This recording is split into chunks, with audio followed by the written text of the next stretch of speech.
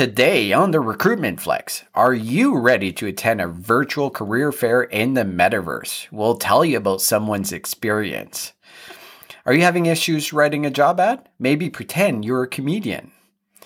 Better.com screws up again. And we'll also discuss what makes a really great career site.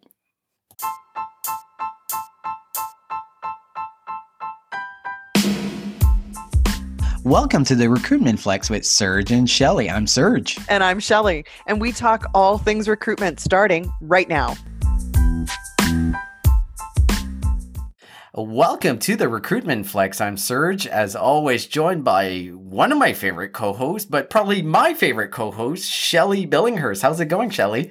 Good, Serge. That was a really nice save. Yeah, but you are my favorite co-host all the time. Yes. Sometimes I try too hard to go after you. And it's just joking, but you are by far the best co-host that a man could ever have. Oh, gee, thanks, Serge. And lucky me, we have another co-host that is joining us today. With no further ado, let me introduce our third co-host. There's a triad going on here. Bas van de Hatred, who is got his own podcast, Talent Savvy, but he's way across the pond. Where are you anyways, Bas? I'm in the Netherlands. Oh, Netherlands. Oh, your memory's so bad, Shelley. I did know that, actually. Boss, thank you for joining us. Thank you for co-hosting with us. This is going to be a very interesting episode. Yeah, it's great to get the perspective of someone from Europe. We've had Boz on the show before, and his perspective is fantastic. So, Boz, thank you for coming on. It's an absolute pleasure to be here. As you know, I try to model Talent Savvy after the Recruitment Flex. You guys are one of my examples, and I hope to reach the level of debate with my co-hosts, which you always have. So it's my absolute pleasure to be on the show with you guys. Oh, that's great. I was curious, boss. I follow you on Twitter. I see that little guy with the bike, and from our last conversation, you're very heavy in cycling. Are we talking like Tour de France type of cycling, or what's the whole deal there? I do cycle, and it's finally becoming springtime. So I went for a 70, 80 kilometer ride yesterday. I live in the most hilly part of the Netherlands, which basically means we can go up 40 meters because the Netherlands is as flat as it gets. I love cycling, and it's finally becoming the awesome weather that I really enjoy. Shelley, do you cycle? I don't even have a bike.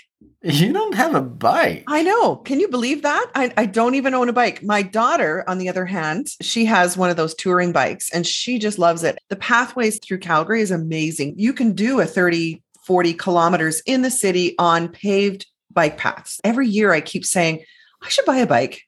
Yeah, you can come visit me. Yeah, if you drove, it's like 45 minutes. But you could cycle down there probably faster than you could drive. But no, it's not happening. So how about we get into the topic of the week? I was listening to Boss, your show, Talent Savvy, which, by the way, is a fantastic podcast. So if you're listening to this one, you should be listening to Talent Savvy. You were talking a lot about the metaverse, and we've talked about it a couple of weeks ago. And to be honest, there's elements that we don't really understand. But I read this article and it was really interesting because what they did is took a career fair and made it virtual. And my first initial thought is like, why would you ever want to do that virtual? We don't want the real life career fairs. I don't know how you feel about it, boss, but I hate career fairs in general. I think they're a complete waste of time. I'll give you the highlights, then we'll jump into it. This gentleman, he's a writer for the Business Insider. He went to a Metaverse recruitment fair. There was around 30 companies, 200 attendees. It was hosted by a recruitment firm called Hirect. It was a metaverse job fair for Y Combinator backed startups. So Y Combinator in San Francisco is where the hub of a lot of companies with tons of potential. That's where they fall in. It was built exactly the same as a regular job fair. So there was like an exhibitor hall, an auditorium. You could walk freely. You had to put your Oculus headset on. Couple things that he pointed out. The tech was really clunky, which was to be expected in this type of environment. There was even a session where everyone joined into the group and someone spoke and you had to go line up to a mic to ask a question. You couldn't interact with different people. But he generally really liked it. He thought it was a great way of doing it. So I know you guys have read the article. I know we're all researching Metaverse, but I'd like to get your perspective first, boss, on what's your overall take? Is this the new way that we're going to hold job fairs? I'm ambiguous about this. On the one hand, I'm like, it's really cool that it is happening because it's new for technology. There's so much potential. As one of my co-hosts in the Talent Savvy podcast said, what if you had an amazing, really normally high-priced speaker there on your own stand? Wouldn't people come there to listen to like the guru in your area of expertise? You as a tech guy, imagine you having Sergey Brin on there for Google. That would attract a crowd. Now, I was actually thinking, what if you would be able to redo old video-based sessions from, for example, deceased CEO Freddie Heineken, who founded Heineken, was an amazing speaker, but he can't show up anymore because he died about a decade ago. His daughter is a terrible speaker who doesn't like the spotlight, but the name Heineken attracts. Now, you could build an avatar and basically have him give the lecture that he gave to his employees. That sounds a little creepy to me. It's like what Star Wars did for Princess Leia. The actress had died and they brought her back post-mortem to play a character. They did the Tupac hologram where he performed in concert and it was amazing. It looked exactly like him, all his movements. It was pretty cool. That's not a bad idea. It just sounds creepy when you say it initially, boss. It is, but the thing which I disagree with you on, by the way, career fairs not having their place. I think most career fairs are organized really terribly, and it does depend on your location. The Netherlands is like a very small country. From where I live, there isn't a place I cannot reach in 2 hours by car. So if you have a career fair in Utrecht, and there are, everybody from the entire country can very easily come there. For example, nurses, I found out, get a lot of their information from those career fairs. So for people looking for nurses, it was an amazing thing. No IT person wants to be found dead there, so no IT person will visit. Yet, if you're recruiting construction workers or nurses, it's great. Last year on my event, I had the Dutch government, who has this massive traineeship, and they did a digital career fair. And they found out that so many more people from what we call the edges of the country. So we have this amazing university in the north, one in all the way in the east, almost on the German border, and one in the south. And they saw so many more students from those universities digitally tuning in to their career fair and later applying for government apprenticeships. So I do believe that a virtual one, and this wasn't in a metaverse, this was just on Zoom, they do have their place if and only if organized well. But I think that's the main problem we have in recruitment in general. We tend to do something, we tend to do it really terribly on execution, and then we say, the system doesn't work. Boss, that's exactly what I was going to say, is we've taken this horrible experience and just simply animated it somehow. Even if we look at this from the virtual career fairs where companies are there to market their opportunities or market the programs, if it's done virtually, you can actually track conversion, which is the name of the game. When I saw this article, Serge, I just thought like it was everything cringy about career fairs. And the reason we hate them to begin with is lining up to ask a question. How many people will actually do that? Versus taking advantage of the fact that you're an avatar and you can have conversations on the side, chat rooms. Like, where was that? Yeah, but that was possible. You were able to have those conversations. There was just one presenter who chose not to.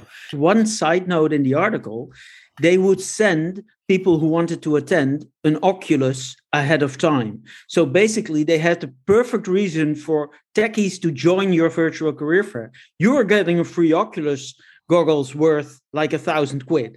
If you ever want to do marketing to techies, this might actually work. I mean, it's American, so I have no idea if they feel as guilted as the Europeans would if you get like $1,000 or $2,000 present, that you do feel the need to show up because you just got this amazingly expensive present.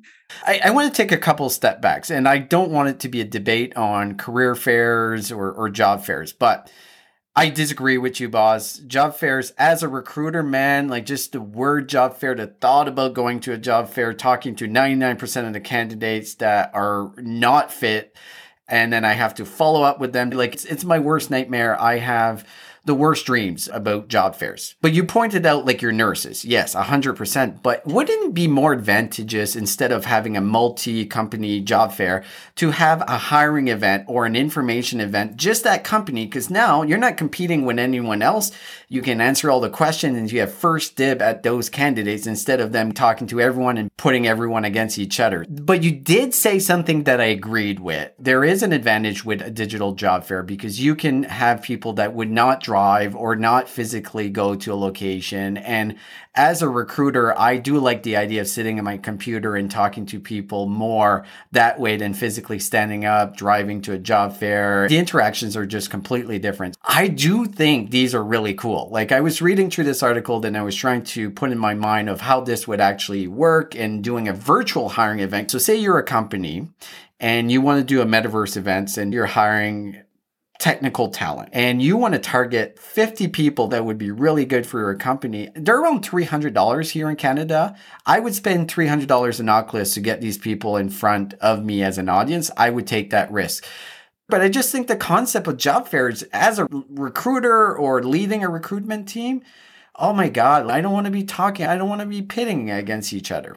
I'm going to challenge you on that, Serge, because I think if you have an awesome product to sell, an awesome job to sell, you do want to be competing because it's much easier to compete if you have a great product than to just stand alone. And the second part, and that's actually why I do love a job fair, is you get so many more people attending. It's the same when I organize an event versus when I organize a webinar. A webinar with one guest, you need to be really interested in that one guest. While if I have an event with 10 guests, like I'm doing now, a digital event, people will sign up and they're like, oh, I might not be interested in that, but I'll still take a look at that company as well. And I actually think that if you want to do a job fair with 10 similar companies, your attendance will more than tenfold because people will think, all right, I might be going for company X, but since Y, Z, and A and B are there as well, let's pay them a visit. Is that really how people make decisions about where to work? I don't think so. If I'm an accountant, if I'm a nurse, if I'm looking for work right now, I'm not going to a job fair. If you're unemployed, sure. Yeah. No, there's a service there, maybe for youth or people starting out, but this is just taking a bad idea and making it worse, in my opinion. Shelley, I would go to a Metaverse hiring event if I was a candidate. There's no chance that you'll ever see me at a real job fair. It's never going to happen, even if I'm unemployed and I'm on the street. But what we saw in this article is that they've just taken what we were doing in person and tried to make it into more fun avatars. Still, it was clunky. You had to wear an Oculus. There were still awkward moments. Did you really get anything out of it? And why am I doing this? Yes, you didn't have to drive there, get dressed up, put your pants on, breath mints, and go talk to people. So yeah, you've saved us that inconvenience. But at the end of the day, that is not how people look for work anymore. It's just not. Is it how they look for work in Europe, Boz? Well, early careers, yes. I mean, for me, I agree. Early careers. No, but I've never said that job fairs are for the experienced hires. Job fairs are mainly for early careers, first job movers, maybe second job movers, people who aren't sure of their position yet. I will immediately admit with you, Shelley, that if you're hiring people with a lot of experience, senior level, no way a job fair, virtual or any other way. I'm mainly looking at graduates, traineeships, okay. And that's Agreed. what you're selling there. I think this is novel. I think it's a fun idea. I think it potentially will be one of the things that we leverage the Metaverse for. Although there's many things in Web3 that are going to be a lot more useful and helpful for recruitment than Metaverse job fairs. But I do also agree with you, Shelley, that, man, it's just job fairs are so bad. So why are we just trying to put that in a different platform? There's got to be a better way of how we can organize it. But again, it's the first time they've done this. So this is going to be tweaked. And as we go 5 years from now, it's going to look completely different. But I want to jump to one of our old friends. We talked about better.com a couple of months ago, and we all remember what happened. The CEO, Vishal Garg, came on and say, if you're on this call, you got fired. And this was right before they got funding. But this week, I was scrolling through Twitter and someone put, I just found out that I got laid off because I got my severance in my auto deposit of my bank account. Now, I'm digging deeper, and she works at better.com, which we all know what happens. So last week, they laid off 3,000 people, and they didn't do it over Zoom, which is good. But a percentage of people that the way they found out was by their bank accounts. So what was your thoughts there, Shelley, when you saw that? So I was seeing it also on my LinkedIn feed. People saying, I guess I'm not working there anymore. The other thing was they came in and their access just didn't work. Oh, okay. So yeah, how to do it badly. They just continue to trip over themselves. And what I wasn't able to figure out was, what was the logic? Like, how are they deciding who goes and what's happening? Did you get any insight? Like, no. Why are they doing this now? I think they were struggling, but the company itself just got $750 million in financing. I guess they're streamlining its private equity. So there's a lot of rules that they want to put as far as just maximizing how profitable they are. But where I'm really concerned here is better.com is going to be in a position that they're going to be hiring again. And these stories are going to hang around forever. So recruiting is almost going to be impossible for this organization, or at least recruiting really good people. So, boss, what's your take there as far as better.com's brand when it comes to recruiting in the future? I think they're screwed. Very simple. But on the other hand, I thought that a lot of companies who screwed up time and time again, and for some reason, a lot of people have very short memories. I've seen so many companies that treated their staff like complete and total crap. Big news in the media.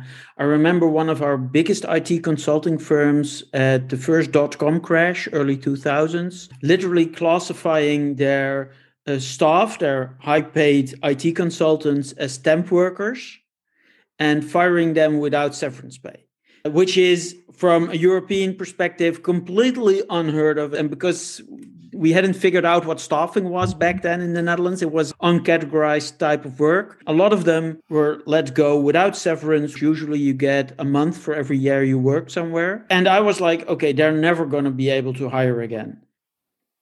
Market picked up, and everybody wanted to work for them again. And in the second .com crash, or the financial crisis, again, they let a lot of people go. And I'm like, you knew this was going to happen. You knew the crap company. And everybody, no, I never expected them to work like this. So people have a short memory. And I think we as recruiters, we only hear from those who do the research and tell us, I'm sorry, we're not working for you. Yeah. But to be honest, I think 90% of all applicants never do any research into their company. I was just going to ask that. Is it just us as recruiters that we're ultra sensitive to these types of news and we blow it out of proportion thinking, hey, it's going to affect your whole recruitment and your employment brand? But in reality, people don't give a fuck? Is that a true statement?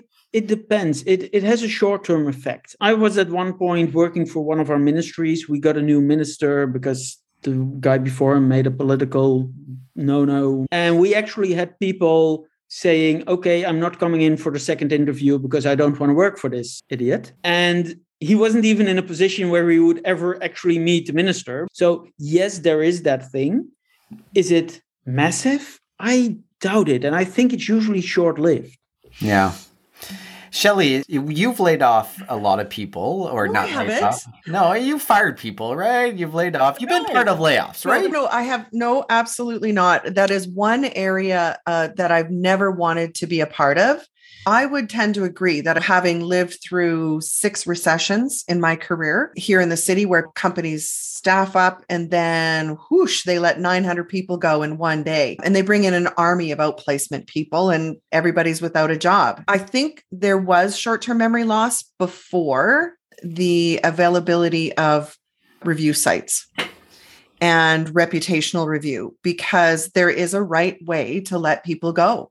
There is a humane way to do it. As shocking as it will be for anyone to lose their job, there is a way to do it. There's always going to be screw ups, right? So the big screw up again this time with Better.com is that some people got their pay stubs before their supervisor could even speak to them. I've seen it happen. It's human error for the most part. And I'm not making excuses for Better.com. The same thing happened here in Calgary Surge, like maybe 4 years ago, where employees went to get into the building and their access cards weren't working. And they're watching their coworkers' access cards work. And they can't get in. Somebody made an administrative error and pulled the trigger on shutting off their access before they could be told. Where I was going with that, Shelley, is like being part of layoffs is very clearly organized because you cannot fuck this up. And they fucked it up twice. So I get it. Other companies have screwed up, but if someone should be very vigilant and not screwing up after the debacle of what happened, is Better.com. So if you've got a CEO like this guy who does not hesitate to name call, and we've got the evidence that he's a bit of an asshole. Imagine working in HR in this company. Like, you're petrified. That's when people fuck up. Right? So it's bound to happen. I would predict it's probably going to happen again and again because people are so afraid of this guy. Like, he's so mean. Last word on this, boss. To add on, Shelley, last word. And he doesn't have the processes in place either because he never cared about screwing up, else he wouldn't have done his first Zoom. Nobody ever thought about the process before. This was, by the way, next Monday, we're going to fire 3,000 people. Make it happen, people. And I still use this to this day is his comment on calling his employees dumb dolphins. But let's move on. Yeah. So my favorite topic is job ads and putting some effort into writing a decent job ad. This article by Mitch Sullivan, when you write a job ad, pretend you're a stand-up comic.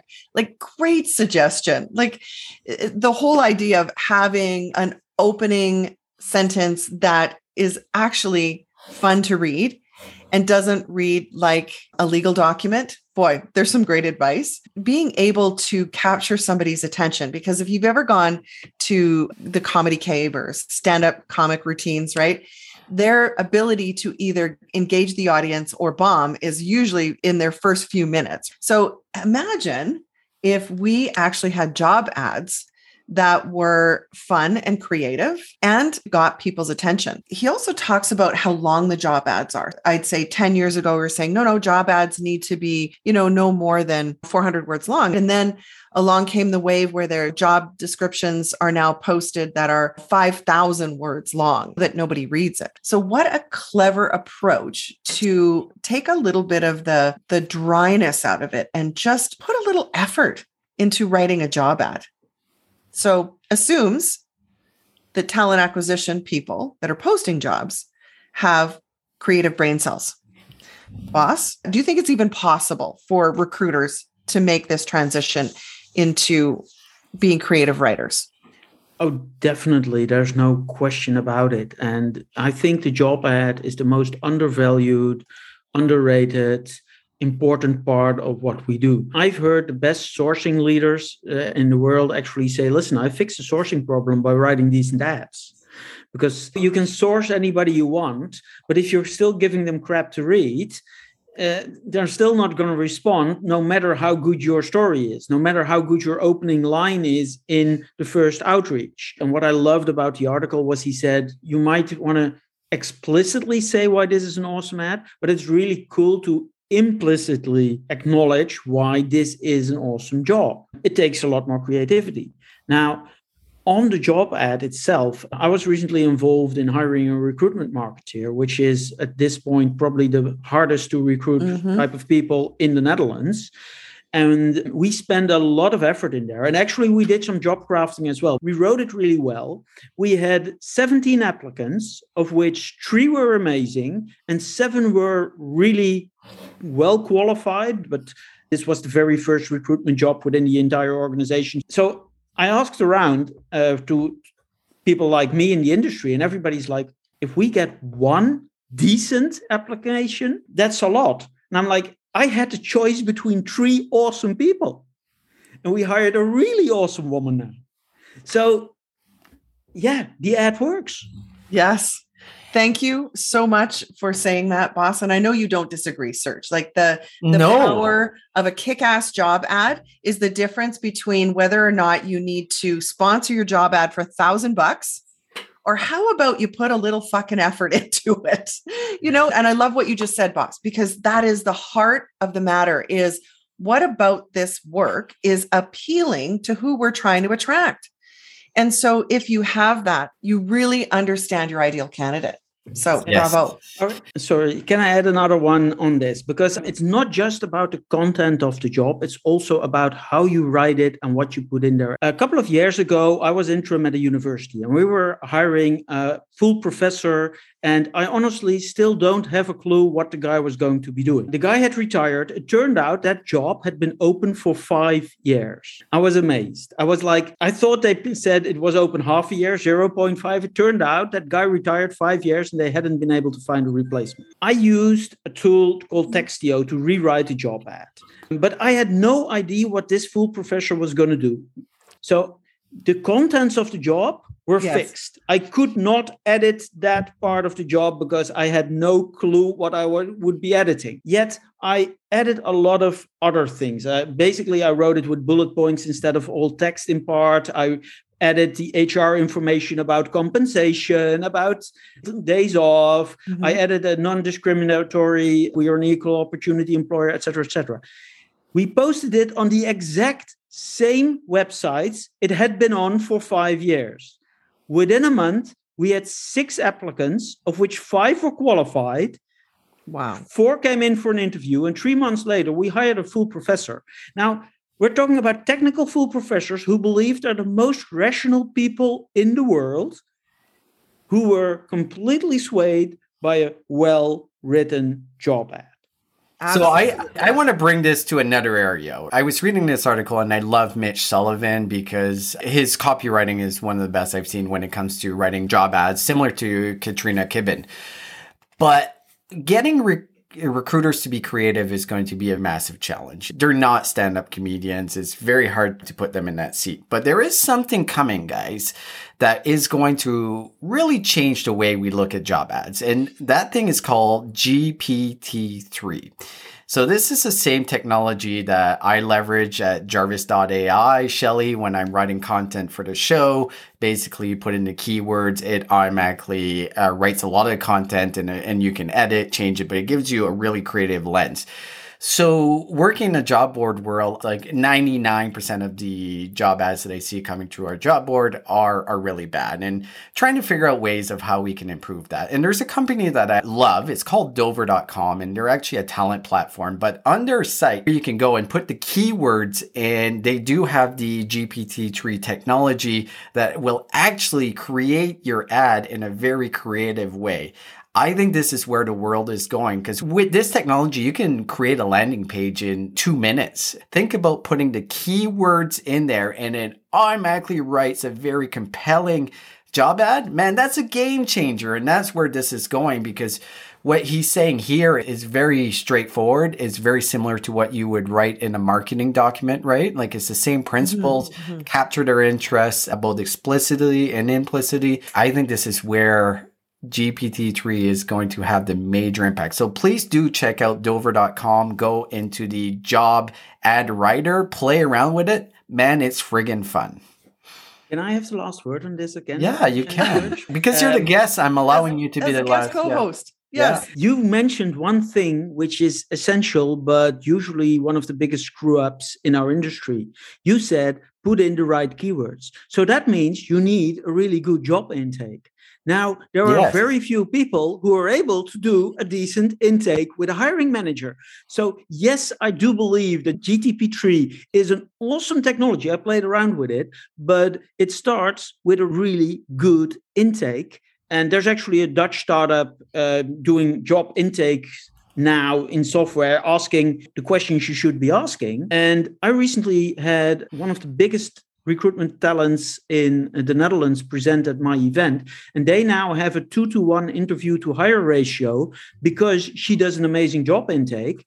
And also the hiring managers have no say in who they're going to interview because they do such an amazing job intake. And they're just saying, listen, here's a candidate, you will interview him. What time fits in your schedule?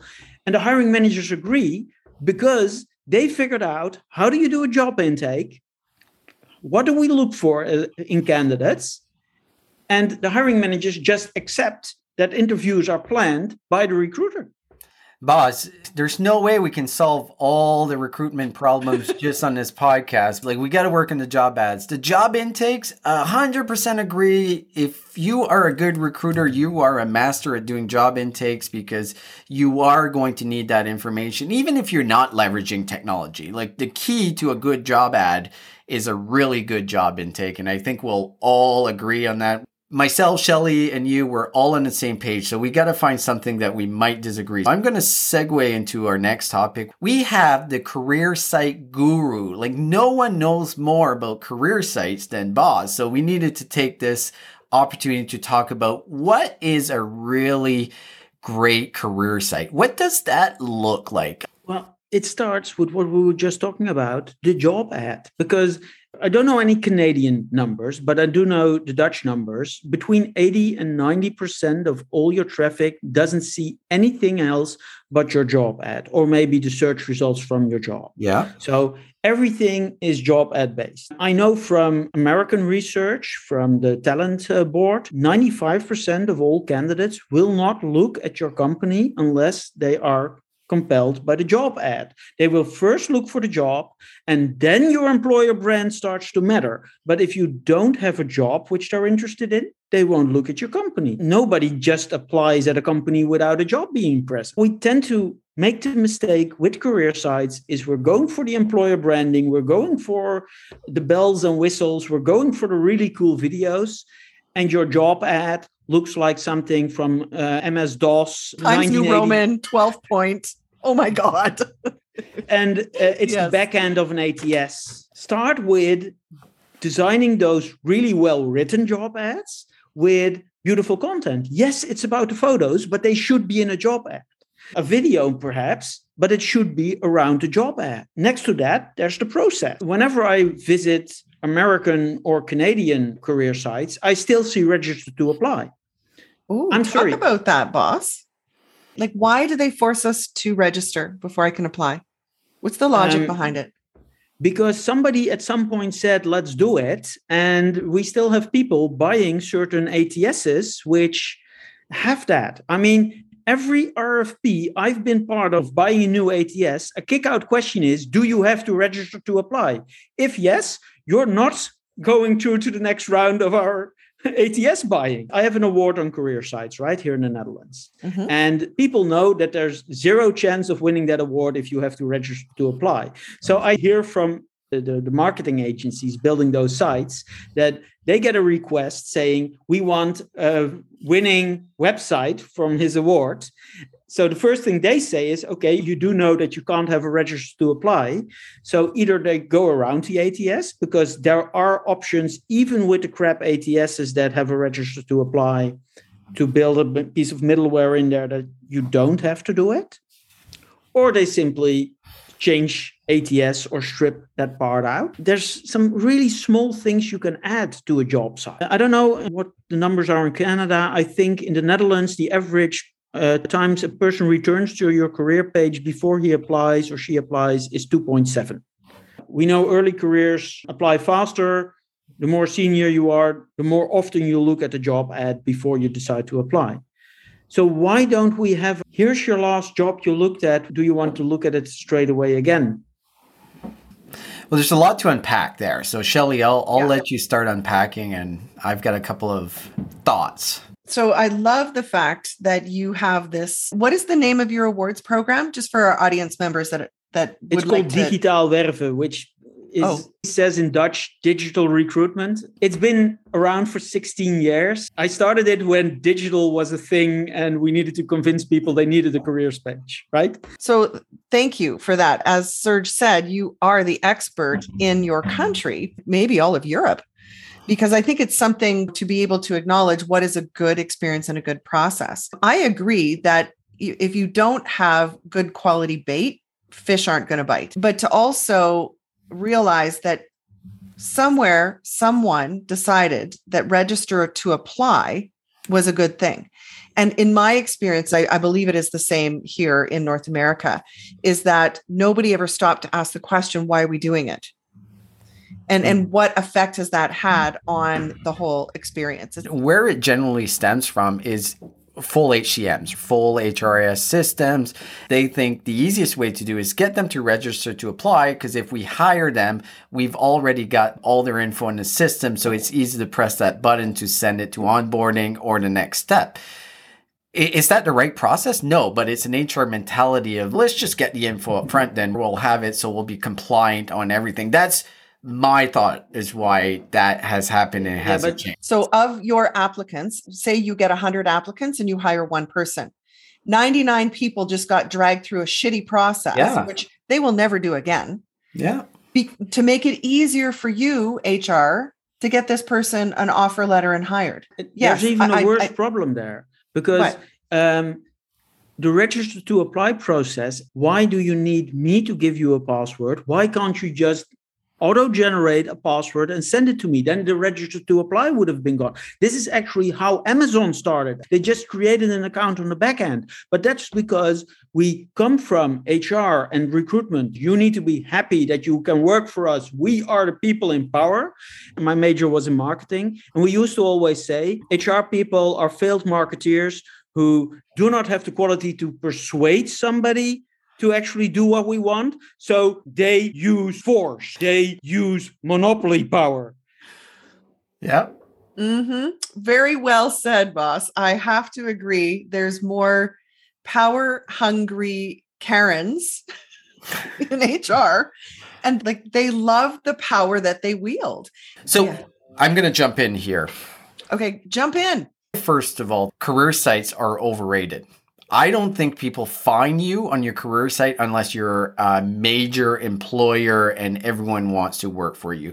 People find you through your job ads, through job boards, social media, different areas. You can have a great career site, but let's be realistic. People are not going to your career site. No one gives a fuck about your career site. They see your job on a job board. They'll dig in. They'll try to get an understanding of, is it even worth looking into further?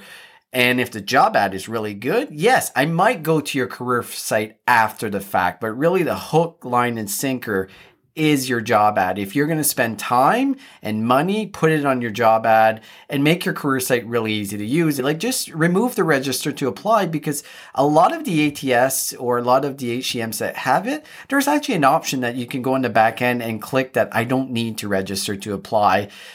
But people don't even think about that. And I do love your point. We're putting 100 people through a shitty process for the convenience of one candidate that we won't need to ask the information after the fact. Like, how screwed up is that? So yeah, I'm going to challenge you on this one, Serge. Sorry, because I think actually the career side is the most underrated because of the job ad. Because there is no place you can actually design a job ad to give your company body, to put your employer brand, the job brand out there, as well as on a job ad, because on a job board, you need to follow the restrictions that the job board is giving you. And there are very few job boards which allow for video to be added to it, which allow for photos, which allow for an agenda to be added to it. So if you really are interested in giving a really awesome job ad, it needs to be on your own personally designed career page.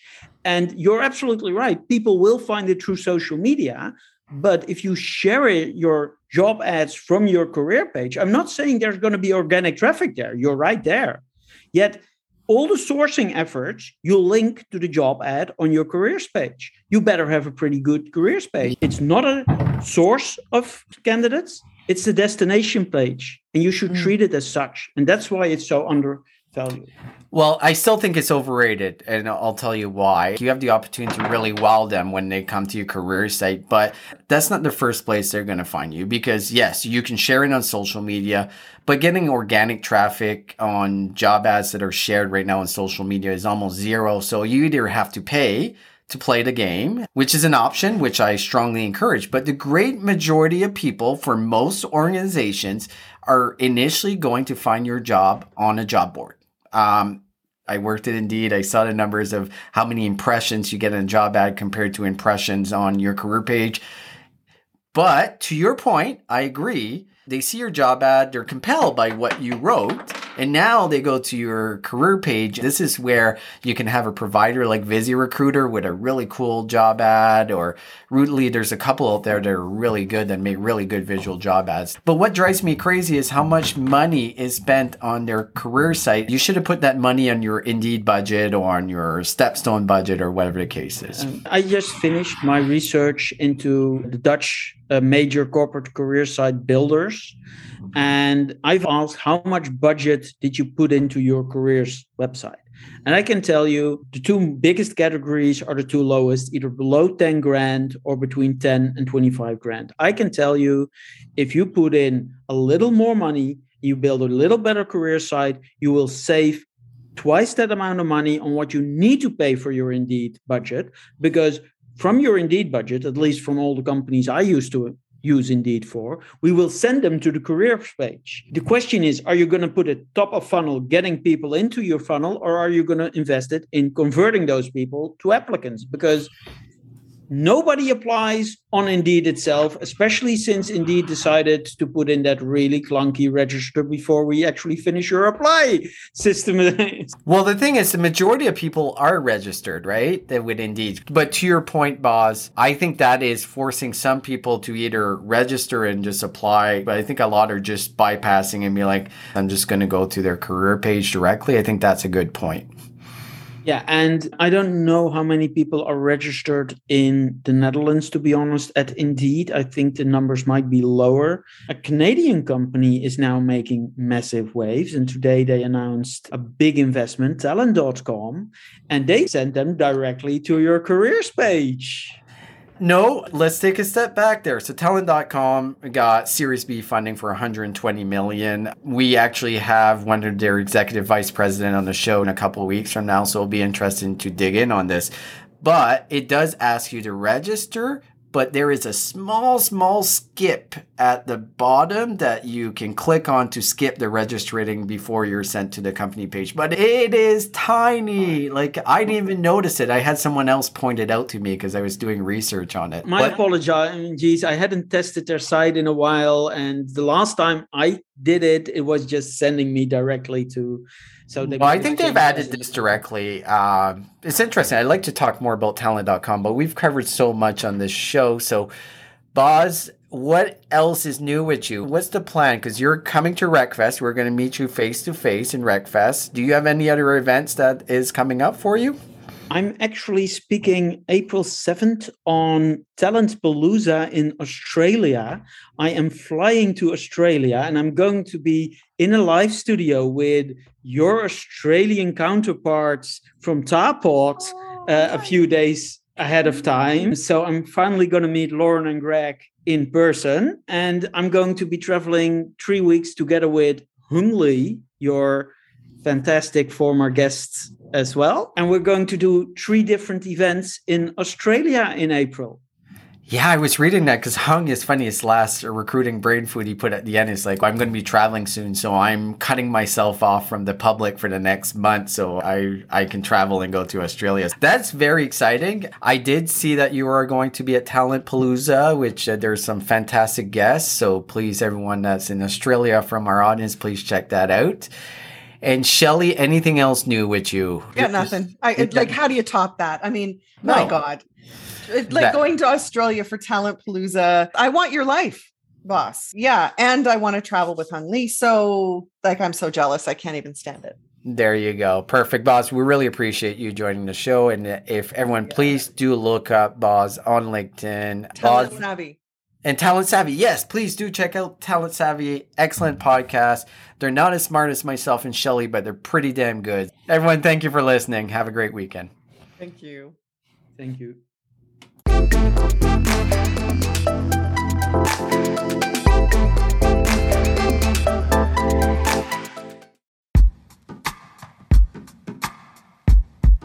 The Jim Stroud Podcast explores the discoveries and trends forming the future of our lives.